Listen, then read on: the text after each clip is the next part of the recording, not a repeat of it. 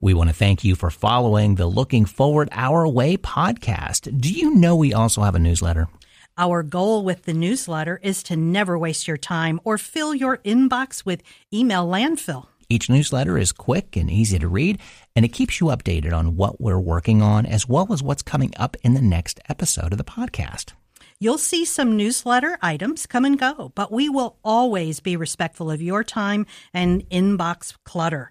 And we always encourage recycling, so please send the newsletter along to a friend or family member. Sign up by clicking on the link in the show notes or go to our website, lookingforwardourway.com. Thanks again for following and listening to Looking Forward Our Way. You know, we used to put diversity into the context of just physical differences, and it was race, gender, ethnicity, sexual orientation. And in business, we historically would say, oh, well, here comes affirmative action, here comes this next wave of government mandate. And so a lot of folks think that diversity is simply hitting targets or hitting numbers, and that makes us diverse. And the truth is that's not what it was about to begin with, and it's not where we're at today. And certainly business and younger generations have embraced the concept of, well, I want to be diverse because I'm unique in how I show up, and I want you to build a place that I can work and a community that I can work that allows me to be myself, regardless of race, gender, sexual orientation, but also my personal experiences and my socioeconomic background. And so diversity has gone from, we were just looking at data and numbers to where we should have been 40 or 50 years ago, to appreciating people for their uniquenesses and then building the work environment and the community around those uniquenesses. We are Looking Forward Our Way from Studio C in the 511 studios. Hi, this is Brett, and with me as always is Carol. So we got a great one today. We do. It's going to be an incredible episode for our listeners. Over the past year, our world has taken so many different, very critical paths. Today, we want to discuss diversity and inclusion in our workplace, how the issues have developed over time, and the opportunities to pursue for our future. So let me please introduce our wonderful guests, great friends. Courtney Kerrigan is the CEO and executive trainer for Raising the Bar Performance Group, and Tim Harmon is the senior consultant for the Workforce Innovation Center. Thank you both so much for coming to see us today. Thank you for having us. Thank you. Let's provide our listeners with an overview of each other's background and your current position. So, Courtney, go first. So, hi, everyone. Thank you again for having me, Carol and Brett. I'm Courtney Kerrigan, and I am the CEO of Raising the Bar Performance Group. I'm a former nonprofit executive, originally coming from Toledo, Ohio. We are a scrappy city. We have grit. And I went to University of Cincinnati, where I went to college and ended up working at my alma mater in student affairs and services before moving to Columbus the end of 2005 to become director at the YWCA Columbus, where I spent 9 incredible years getting to know Central Ohio. Left there, went to the D.C. office, our national office, worked there for a little under 2 years before starting my own business. I left the national office to help my mom take care of my father who was passing away. And in there, we just created Raising the Bar Performance Group. And so we're almost 5. And it has been very hard, but it is the best job I've ever had. Well, I grew up in rural Ohio in Crawford County, and so didn't have a whole lot of diversity and inclusion happening in my childhood, but got the opportunity to go to the University of Toledo and got to meet a lot of great people there. And then I transitioned into Columbus and have built a career around workforce and training and diversity and inclusion over the last couple of decades now. And in that work is where I've met Courtney, and I'm really glad to have her with us today. Well, and Tim and I worked together at Ohio State years ago, so we've been great colleagues ever since, and he was supportive of my agency when I was the executive director. Courtney and I actually have very similar backgrounds. It's like, she was following me around in different Ohio cities. And I was in Washington for a little bit too, but when I was in grad school. So see, we've got some steps that we've taken together. And, that really brings us around to our discussion. We're always talking about our differences, but in actuality, we really need to talk about our similarities. I fully agree with you, Carol. You know, a lot of times we want to focus on what's different about us, but if we start with what our commonalities are, and, you know, when we think about it, we're all one race, the human race, and we're all trying to help each other, be good to each other. We all feel different emotions, whether it's love or anger. That's part of us being human.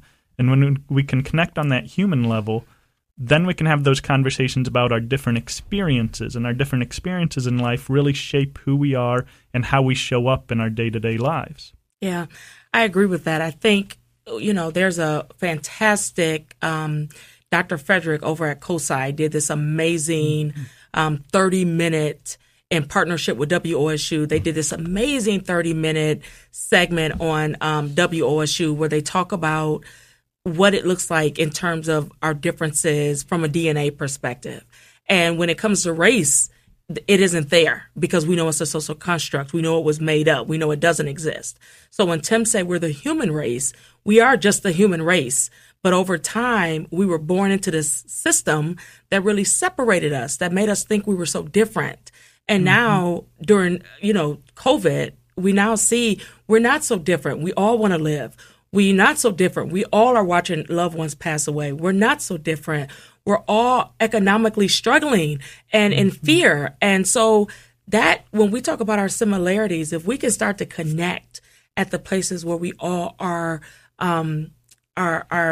hurting, or the places that we celebrate, having a grandchild. Look at the babies born during COVID, right? Yes. Who have no idea what's going on. They just feel the love. A new baby boomer generation. Yeah. Right, Yeah. right. So if we connect on those things, I think we have a chance of really recreating our world where we all can exist, no matter who we are, no matter our age, no matter our race, or what we identify as. Right. And, you know, too, as a reminder to listeners, we're going to have some resources available because I think that's the hardest part for people who are struggling with ideas and information. They don't know who to talk to or where to go. And so if that program that COSI and WSU put together is available, we'll add that to our resources list. That may be something that folks would really like to see. So Thank you for that. Yeah, I think over the past year, we've had tremendous amounts of resources at least come to light. Nice. I think that existed prior to the problems we are now realizing truly are there. It's just now people are focusing on this is available. You know, Zoom webinars that were all about race and diversity, which is great. And that leads to the next question about we have lots of news stories about race and diversity, inclusion and equity. Those webinars and Zooms are helping us get here to how we've gotten here. But I mean, historically, how did we get to this point? Well, I think, Brett, as we look back, we used to put diversity into the context of just physical differences. And it was race, gender, ethnicity, sexual orientation. And in business, we historically would say, oh, well, here comes affirmative action. Here comes this next wave of government mandate.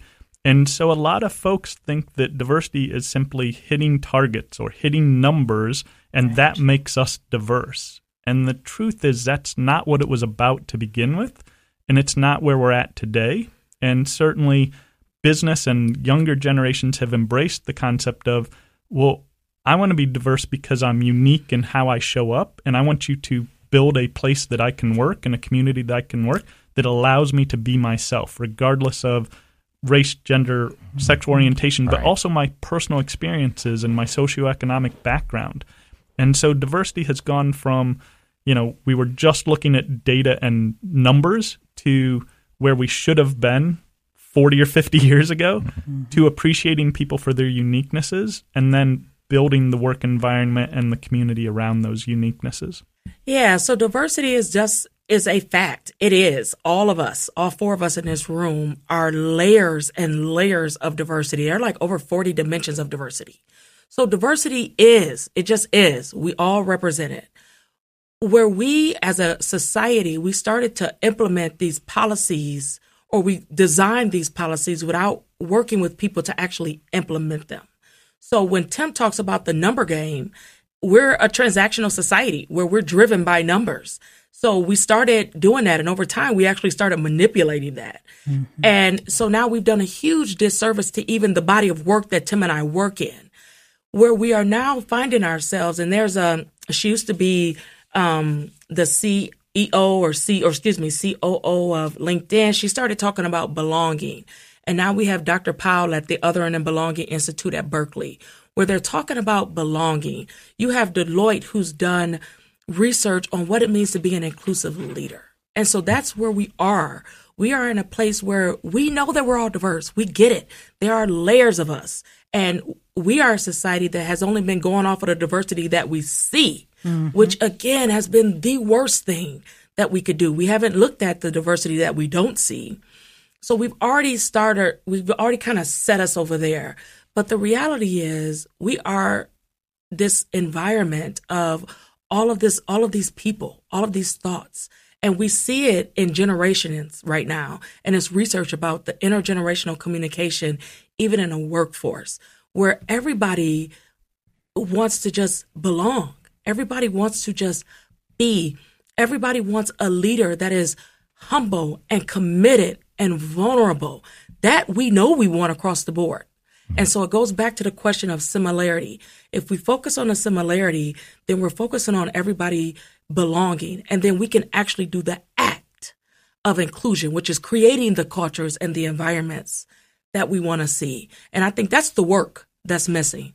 The diversity part really is just, I think, alienating us because it was designed but not implemented correctly. Right. Well, and there's been some news articles over the past year or so where programs, whether they were correct or not, whether they were working or not, are now being taken apart because of crazy lawsuits. And so, when we're trying to help students at universities get in and be at an equal place, now suddenly, well, we can't do that anymore. And so we're really taking apart what little we were being successful at.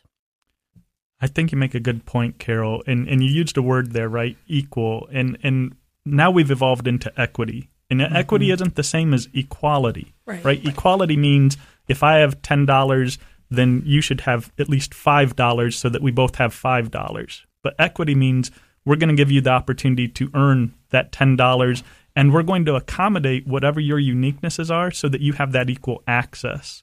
And we really get lost in our society at times that we start to use the term equality and equity interchangeably, and we shouldn't, because equality doesn't mean that I'm taking something from you so that I have something of equal portion. It means give me the equal access and give me the support necessary so that I can attain that on my own volition or through my own means. Mm-hmm. Yeah, right. Yeah. And I think it's been the problem, too, from what I've seen, too, outside looking in, that it's those that are controlling the dialogue they've spun that the wrong way. Absolutely. I mean, the reason we are where we are today is because the systemic design has been designed to get the outcome we have. Right. So as we see different individuals, different populations, different communities and neighborhoods continue to thrive economically, we also continue to see the exact same communities and neighborhoods in our Columbus community that are in poverty and continue to be in poverty because it's a systemic design by those who have the control and the power. Right.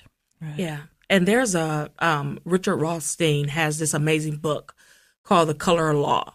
I think Columbus Metropolitan Library just did a session on it.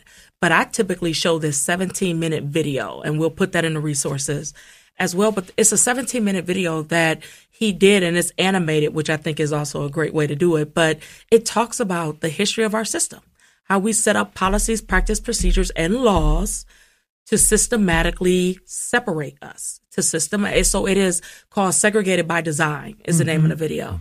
And so all of this is by design.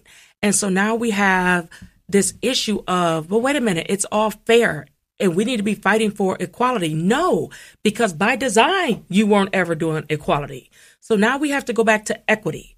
We have to go back to where you are now giving resources, or you are now making sure that people have what they need, not what you want them to have, which is what we have historically done, but making sure that people have what they need.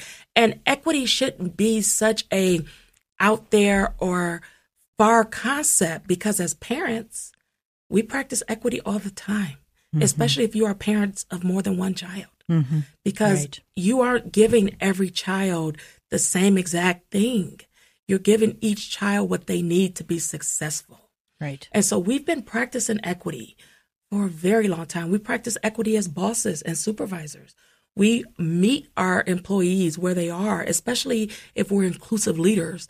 So equity shouldn't be so far-fetched when it comes to race and systematic and structural racism. It really shouldn't be something that we can't touch and see. It's how do we make sure that we are designing a system where all of us are getting what we need to be successful. That's interesting on the book Color of Law. Is that correct? I grew up in Linden, and in the 60s and 70s, great neighborhoods. We were having fun, playing out in the street. And it's when it became very evident that redlining was happening. And we had a podcast with Auditor Mike Stenziano a couple of weeks ago, and we talked about that in our community and how redlining made such terrible, terrible change to some of our neighborhoods. Yeah. Between the redlining and building 71 and 70 through the middle of Columbus. That's right. Pretty much tore apart most of those great old neighborhoods that That's are right. still struggling 40 years later. Yeah. And so then what did redlining do? It took away access. It took away opportunity. Right. It took away advancement. Right. And all of that is what we need in order to be an equitable environment, Right. an equitable society.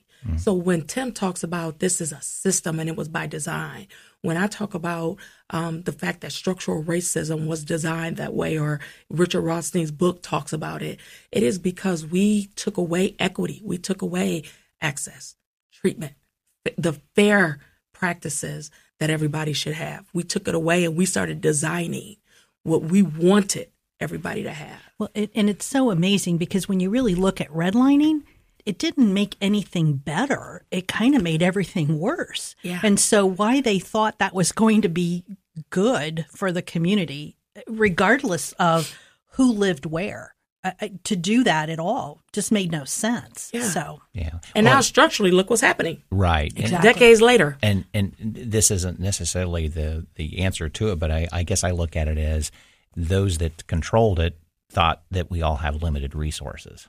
But if you're in the mindset that everything's unlimited, Absolutely. you know, no one person or no one entity can have it all. Well, and I think that speaks to some of the prior generations. They wanted to protect their own Correct. wealth and well-being. And now, as our community, as our society has evolved to understand, there's more than enough for everyone. Yes, exactly. But that also means that some who have an exorbitant amount need to give some up. They can still have more than others, but we have too many people in our communities that are going without basic needs, without basic opportunities.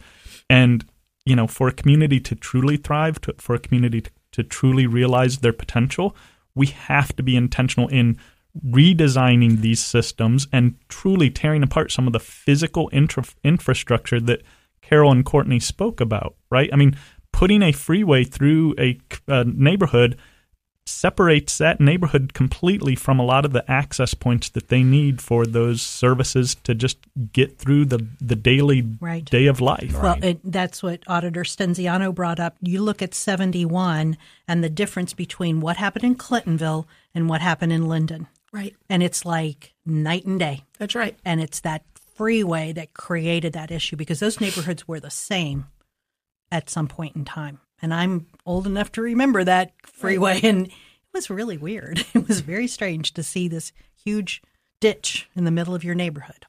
So, and the people in the neighborhood, some knew it when it was happening, but a lot of people thought, oh, well, we're all going to have better access now that we have a freeway. Sure. And the truth is, they designed the on-ramps and off-ramps intentionally to continue that segregation. Right. And now here we are, trying to heal our city, trying to redesign our community, and do it in a way that, you know, some people are still resistant because they say, well, it worked well for me for 20 years. Like, I did okay for 30 years, but they don't recognize that their neighbor truly across the way has spent 30 years in suffering and lack of access. Right. So that really is, we're touching on my next question, and that is, we're trying to fight injustices, and it's really literally existed for hundreds of years. So where are we at with all of that? Well, I think that's a great point, right? A lot of what's happened for those of us today, we inherited these systems, right? We did not design them. In a lot of cases, we don't agree with them, but we're seeing, and I love to see when, we had the outbreak this past summer after George Floyd's death and a number of other individuals being brutalized in communities, we saw entire groups coming together to protest because they needed that change. And we saw a lot of 20-somethings out there saying, how did you allow this to get this far, right? It's almost like they're saying to their parents and their grandparents, how did you not stop this sooner? And I'm so glad to see that it's not just the young generation, but it's across multiple generations that we're recognizing, we actually have done things across communities that shouldn't be. And so, for some of us, we went along to get along, to continue to work through our own individual space. And for others, we've been fighting this fight for our entire lives, saying, it's wrong, it's unjust, and I'm not going to continue to personally benefit from it. I'm going to commit my work and my resources to helping others, and to, when I have the opportunity, to show that spotlight and say, this has to change. So some of this is, again, an inherited system that goes back. Think about this. When, our namesake Christopher Columbus landed on the shores, he didn't discover America. There were already a whole population of individuals here. And we started to systemically push those native individuals out. And then, 400 years ago, we began to enslave blacks from Africa and bring them into the United States. And that created a system around, candidly, property and money. And oh my goodness, no person should ever be property. But we allowed that for hundreds of years. And so we have to, as a human society, we have to acknowledge it. And then we have to fight back against those who still hold that mentality. We have to educate those who are willing to be educated. And we have to continue to make alliances with everyone who's prepared to move forward in a more equitable place. Yeah, and it's not, we make it so hard. It's not that hard. When we talk about 400 years ago, if Carol was an indentured servant or a slave, when you were set free, because you actually were set free, you were given land. Not only were you given land, you were given resources. You were given like a cow, right? You were given seeds to actually plant your own garden. When my ancestors, they were never set free. They were actually put into people's inheritance, into wills. And the ones that, when we were free, we certainly weren't given that great old 40 acres and a mule that you hear about, right? So again, systemically, from the beginning, look at what we looked like and how we were set up. And now we know that if we know that race is a social construct, if we know that gender is a social construct, if we know that age is a social construct, we see that now people who are 60 plus are not people that we should be willing off. These are people who are vibrant. These are people who can have a third career. So we now know that the whole age thing was completely made up based off of maybe then, but certainly isn't relevant to us now. So if we know that it was made up, there is a recognition that if that doesn't apply to me in my age group, then that probably doesn't apply to them as race. Then that probably doesn't apply to them in terms of class. If we can start to see it from that perspective, we have a chance. The problem is, and our challenge, I don't want to say it's a problem, I'm going to say it's our challenge, is that it's hard to see something when everything around you is the same.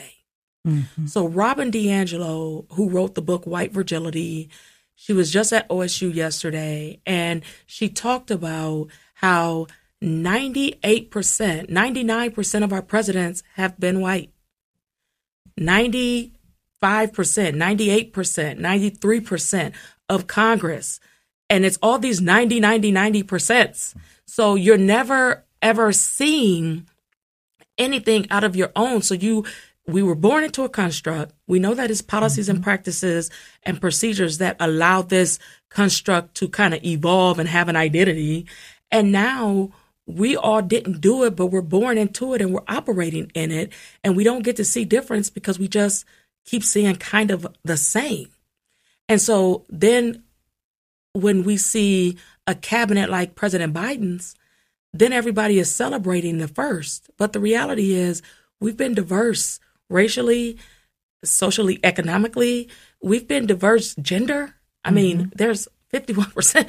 We are women, right? We have that there. But if you never see it, it's hard to start grappling with owning the history of it because you don't really have to. And so I think that's where we have work to do. Is it's one thing, I'm here for everybody seeing it and owning it and recognizing it, but recognize it how. And I think that's the work of all of us. Last year in the election, I don't know why, all of a sudden it hit me. The first year I could vote, when I was old enough to vote, was a presidential election year. And so this past November, I counted, and there were 7 presidents that women were allowed to vote for. 7 out of 46. Just in your lifetime. In my lifetime. In my lifetime. Yeah. And so with that information, I started pounding on my young cousins going, you have no excuse. Yeah. You have no excuse. We talked about this because we did a podcast on the election last year. I was going to Otterbein. My dad called me and said, and we lived in Linden, and he said, how are you going to get to the voting poll? I didn't have a car. He picked me up, took me to the voting poll, which was 2 blocks from our house, took me back to school to get, in between my classes so I could vote the first time. I haven't missed an election since. And I think that the values that I found as a young woman in the 60s and 70s was phenomenal, but who knows what has happened to that. I mean, young women today really don't have the notion of the historical, just as none of us have the notion of historical in issues of race. Yeah. And it's really frustrating because when I started studying sociology 40 some years ago, I thought we would have been through all these issues. It would have been gone. Yeah. And it's actually worse. The sacrifices that were made, and we think, oh, well, that's in the history books. That's in modern day. We're talking within the last 30 to 40 years. Right. Individuals, our neighbors, have gained the opportunity to vote, whether it was black individuals or it's women.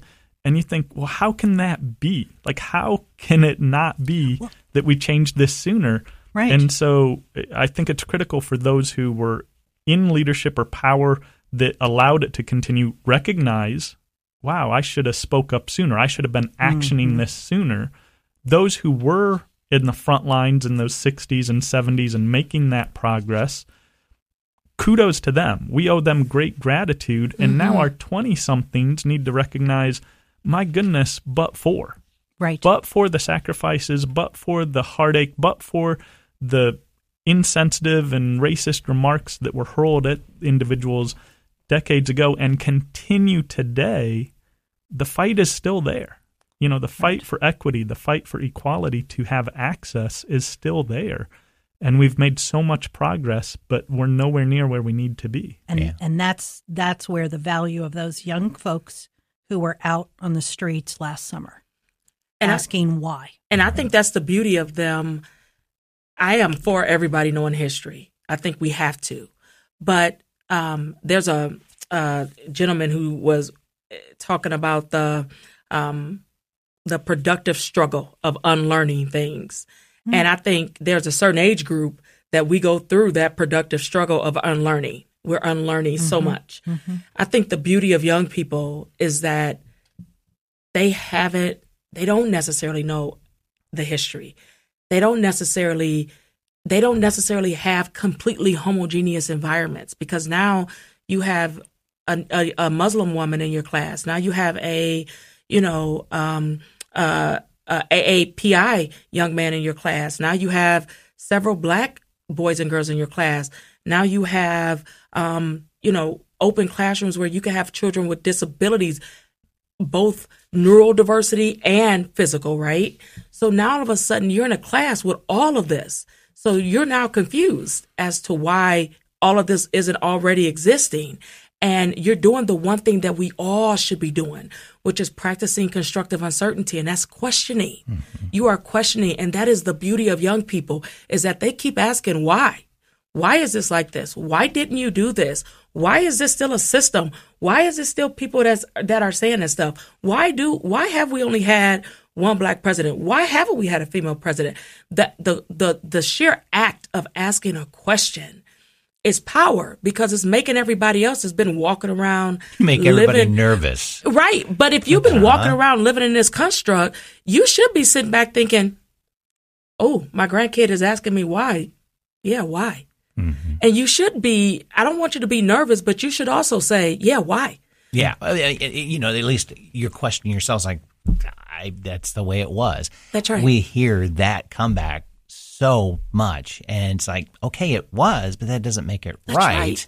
You know, and now the changes, are you comfortable with? Are you on board to change? You know, because you mentioned something about, you know, the 20-somethings should be very thankful for the situation now, but now it's their turn to take the sword as well and question those in power, question the two-party system. It's like, okay, parties, why did you not have somebody of color, of gender different up on the ticket? Yeah. And it's still happening today. Yeah. And they're doing it. I mean, look at Cori Bush. Look at AOC. I mean, AOC is getting so much hate. And it's like, why?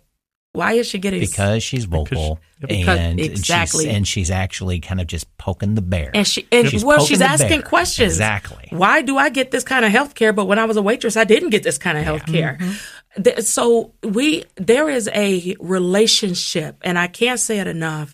Intergenerationally, we have to work together, because I think it's unfair to put it on younger people. Correct. Right? Correct, yes. Because then we're not changing the system. Mm-hmm. And so guess what? We've all, in the 60s, we've all grown up. And then as we come up in the system that didn't change, we end up saying, ooh, I have to adapt, i.e. change, to survive the system. And before you know it, the kids of the 60s are now kids in 2000, and they no longer have the thoughts of the 60s because they have had to adapt to the system. So we need to be changing the system while letting the other generations come up and work with us to recreate a new system. But we all have to do that. Or it's secular, right? It's this motion. And I think that's where Tim's comment about people who have a lot continue to want to have more and not willing to share, because we were asking great questions in the 60s, but then what did we do? We became the system. Yeah. Yeah. Because there wasn't an alternative. We thought we had done what we needed to do and it was working, but in actuality, it worked really well for some and really awful for some, and everybody else was kind of stuck in the middle. Yeah. But so the kids today can't just ask why. They need to say, what are the next steps? What can we do better? I agree. And Courtney pointed out, right, we've got to have that intergenerational linkage. Right. So the kids today are asking the questions of why, and the parents and grandparents, candidly, they asked those questions when they were that age, and then they just conformed. They allowed the system to say, well, just keep doing what we've been doing, and it'll work out for you. And for some individuals, it did work out. And for a lot of people, especially people of color, it didn't work out for them. Mm-hmm. And so we need those young people to say, well, Mom, Grandma, Dad, Grandpa, when you were asking the questions, why didn't you fight harder? And listen, right? Listen to why they, if you will, succumbed to the system. Mm-hmm. And then work together with the power construct and the experience of the older adults to say, we can make change, and here's who I know, right? Mm-hmm. Create that network, open that network so that your children, grandchildren have access to influence and change. It's interesting because, right, my mom never grew up with the notion of the internet. It wasn't even a concept as she was growing up. And now my son, he doesn't do anything without the internet, mm-hmm. whether it's a phone call or looking up a research paper. You know, imagine encyclopedias. They don't exist anymore. Right. And yet, you know, for me, it was go to the library and get an encyclopedia out so I could do a research paper. My son does that online. And so it's that candidly, that convergence of new technology and the new generation, saying this shouldn't be this way, and the older generation and their experiences saying, well, I didn't like it then either, but I didn't know how to change it, and I didn't have the tools and resources that you do. So let's work together so that we can make that change and we can be better as a community. And the internet is now, for those kids, making this information more readily available. Absolutely. Which before, if it wasn't that you couldn't get it out of the library, we didn't buy books when we were little. We didn't think about buying a book. I think it becomes even a better resource because the books that they have in hand are somewhat whitewashed. Oh, absolutely. Quite frankly. It's written by design. Mm-hmm. We now know that, and the resources out there to understand what really did happen. It's pretty accurate. I mean, you can do some research, kind of look at 2 or 3. Don't go off of one resource, but read 2 or 3 resources, and you kind of go, okay, that person, that group, or that's wow, right. Did they do a lot? I mean, that's both sides of the page of that. But I think, amazingly enough, our son, who's a junior in high school, history class, they barely ever get to Vietnam War. Mm-hmm. Yeah. Man, we got to go back to 1700s, 1600s, and that's where we live. Yep. We've got to pound that in. We got to know the dates. We got to know the battles. Like, okay, yes, we do. But man, there's a whole lot of history from 1970 and on. Yeah, absolutely. And why is that happening? Yeah. Why are we not designing a course that starts at 1970 and moves on for 50 years now? Yeah. 50 years. That's a generation. Mm-hmm. That's amazing. And look at the international issues that have changed what we do here. Yeah. Right. Yeah. That, again, we do have to have a basis, but do we have to spend so much time on that and understand it? I think there are just some systemic pieces to this that just, why? Our world has shifted a lot. I mean, when we think about it, when I was, and I'm not that old, but when I was first born, right, we had a party line and to call right. anybody long distance, and long distance was somebody just outside of your township, not outside of your city even. You would pick up the phone, you would get an operator, and then you would go through that process. Children today are logging on and having international conversations or game playing video games with people all over the world in real time without any extra fee beyond their internet fee, or they're doing it at a free Wi-Fi spot. Yeah.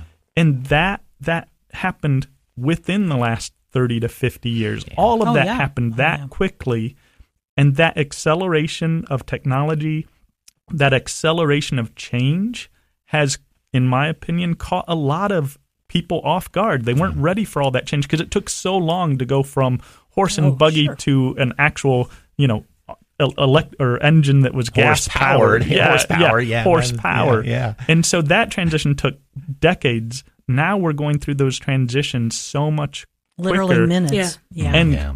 And 20-somethings and lower, that's their norm. They're incredibly agile. And Courtney spoke to it a little bit ago, we who are over 30, we have to relearn. And that's hard.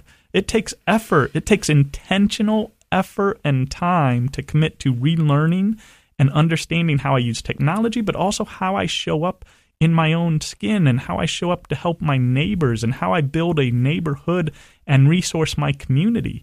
And we have to be, internally, we have to have that want to change and learn how to do better. So that want to, we have to feel the want to, but we have to go back to the notion of there is no loser in that want to. Right. Not at all. Yeah, that it's that everybody is a winner as opposed to what am I going to lose if I open this up or that happens or Yeah.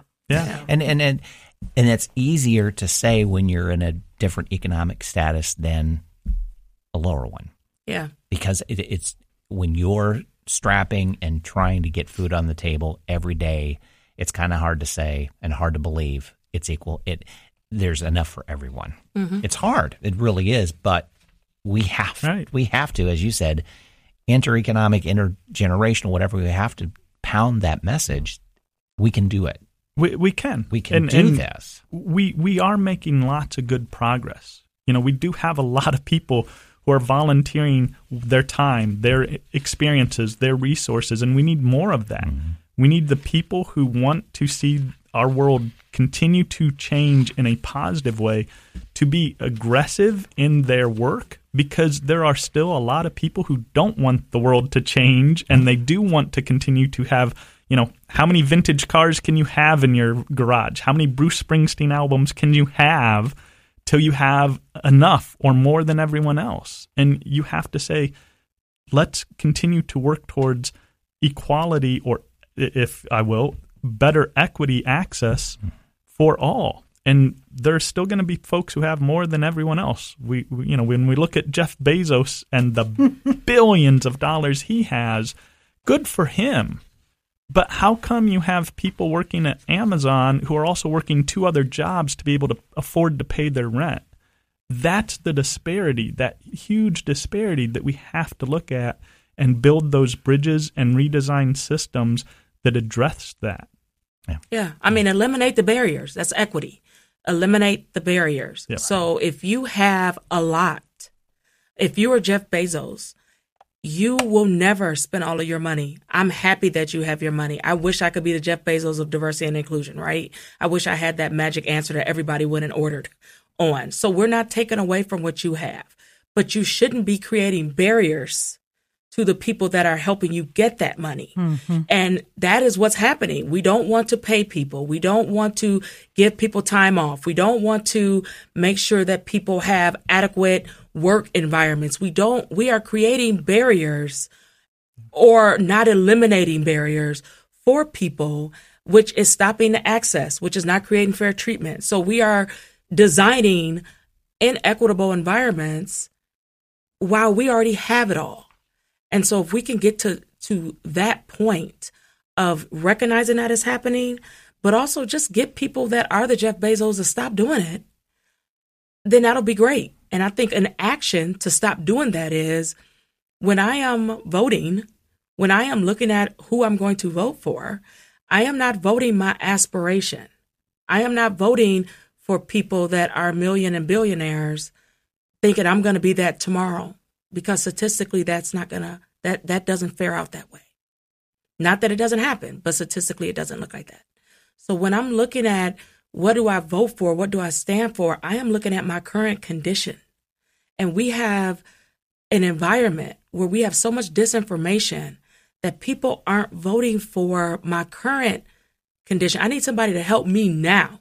Right. Instead, we're listening to so much in this echo chamber. We're not going to proper resources. And we're starting to hear people say, you could be Jeff Bezos, so vote for me. No, that's not true. So I think an action item for us all to think about is, how do we make sure that we are working, understanding our current conditions? How are we making sure that we are not only eliminating barriers in our own pot, in our own little corner of the world, but making sure that we are actively supporting the people that are taking on this really ambitious and Herculean task of trying to recreate a better world for all of us. How are we supporting the people that's doing that? We own that. We control that. We can do that. Courtney, what you were just saying about accuracy of information is so critical. We've got this great debate on accuracy of reporting today. The news, you just never know what you're going to hear from the newscasters now. It's really moved. Our media has moved from a service of educating us, giving us information, to literally just how much money is the advertising going to be worth because my ratings have gone up. And so it's really a business model of imparting information. What are you thinking in terms of, how are media outlets contributing to this crazy situation we're in right now? Yeah, so there's a woman named Claire Wardell.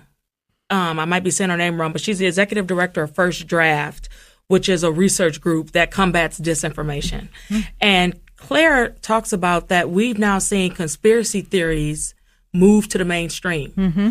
Right. And so we know that, right? We all can see that. And so instead of having when I was younger, I'm in my early 40s, I grew up watching the news with my family, and it's a half an hour, and it's still a half an hour. And I still watch ABC News at 6:30 because they just go through the stories, right? But now we have 24-hour cable where you can watch news all day, and I'm putting in quotes, news all day by a panel of people that may have worked in a space but aren't journalists. So now we have people's opinions that we are calling news. And that is what is getting the conspiracy theories into the mainstream. So when I read that from her, it totally made sense. We also know Pew Research Center did a study where 1 in 5 Americans were getting their news from social media. So social media, while it's great, I am a social media person, it opens the door for anybody to sit behind a computer and put a story out or a blog out or to call themselves, Kerrigan News, right? And so if you're just randomly reading these things, it makes sense how this is happening. We are constantly making people feel like they are bad people. But the reality is systematically, it makes sense how we are feeding what we want. And now you have people over networks. The guy over CBS, who was over CBS, said, Trump, I don't agree with his politics. He's a bad person, but he's good for us, good for media, good for ratings. Good for ratings. Yep. So you actually have this person saying that to our face, and it just went over our heads. I mean, he was very honest about it. So that when we start to look at how an opinion becomes a fact, then that is how we have this disinformation.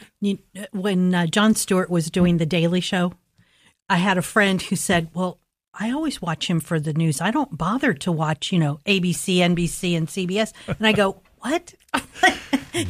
I like Jon Stewart, and he's really funny, but he's not the news. He's not the news. He's not the news. In our last year, we did an episode right around the election about news coverage, and the guest, Mark News, who is the news director at North American Broadcasting, mentioned, and I think if we take a look at this phrase and reevaluate how we ingest the news that we do, it may be very eye-opening that we actually look for news not for information but for confirmation. Mm-hmm. That's right. Yeah. So if you really take a look at what you read, what you listen to, what you watch, and is it for information or is it for confirmation? Mm-hmm. Right. It could lead you to where I need to have other resources.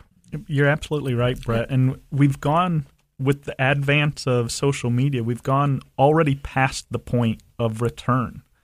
When we think about it, and there's a movie out there called Social Dilemma, and it's not the Facebook social networking one. This is just a brand new documentary that came out in 2020, and it's the individuals who wrote the code and the programs for Facebook, for Twitter, for LinkedIn, and they'll tell you, well, once you start liking one thread, we just continually feed you more of those things, whether they're true or false, but we'll feed that information into your media thread or your social news thread, and that will just, to your point, Brett, will reinforce confirmation of what isn't fact but is opinion that's being propagated over and over, and oh my gosh, now it's got 10,000 likes, whatever it is, whether it's true or not. Exactly. Yeah. If there are that many likes, it's got to be true. Yeah. Right. That's the thing. Yeah. No, or I saw it on video, but the video's been doctored and edited now because we have these wonderful technologies that we can go in